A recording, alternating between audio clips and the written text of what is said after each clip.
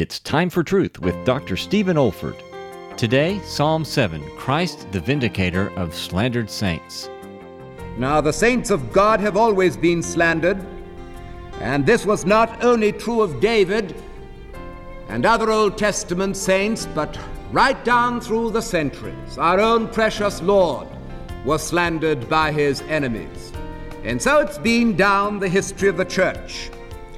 But you remember when our Savior was accused and despised and reviled, we read that he suffered, but threatened not, but committed himself to him that judgeth righteously.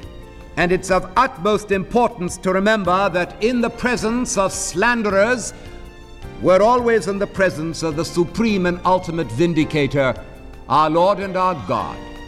And a text that brings tremendous comfort is that word from the Old Testament, shall not the judge of all the earth do right? We've nothing to fear if we've committed ourselves into the hands of him who judgeth righteously. This is David Olford. You have been listening to a message from God's Word delivered by my late father, Dr. Stephen F. Olford, who went to be with the Lord in the year 2004.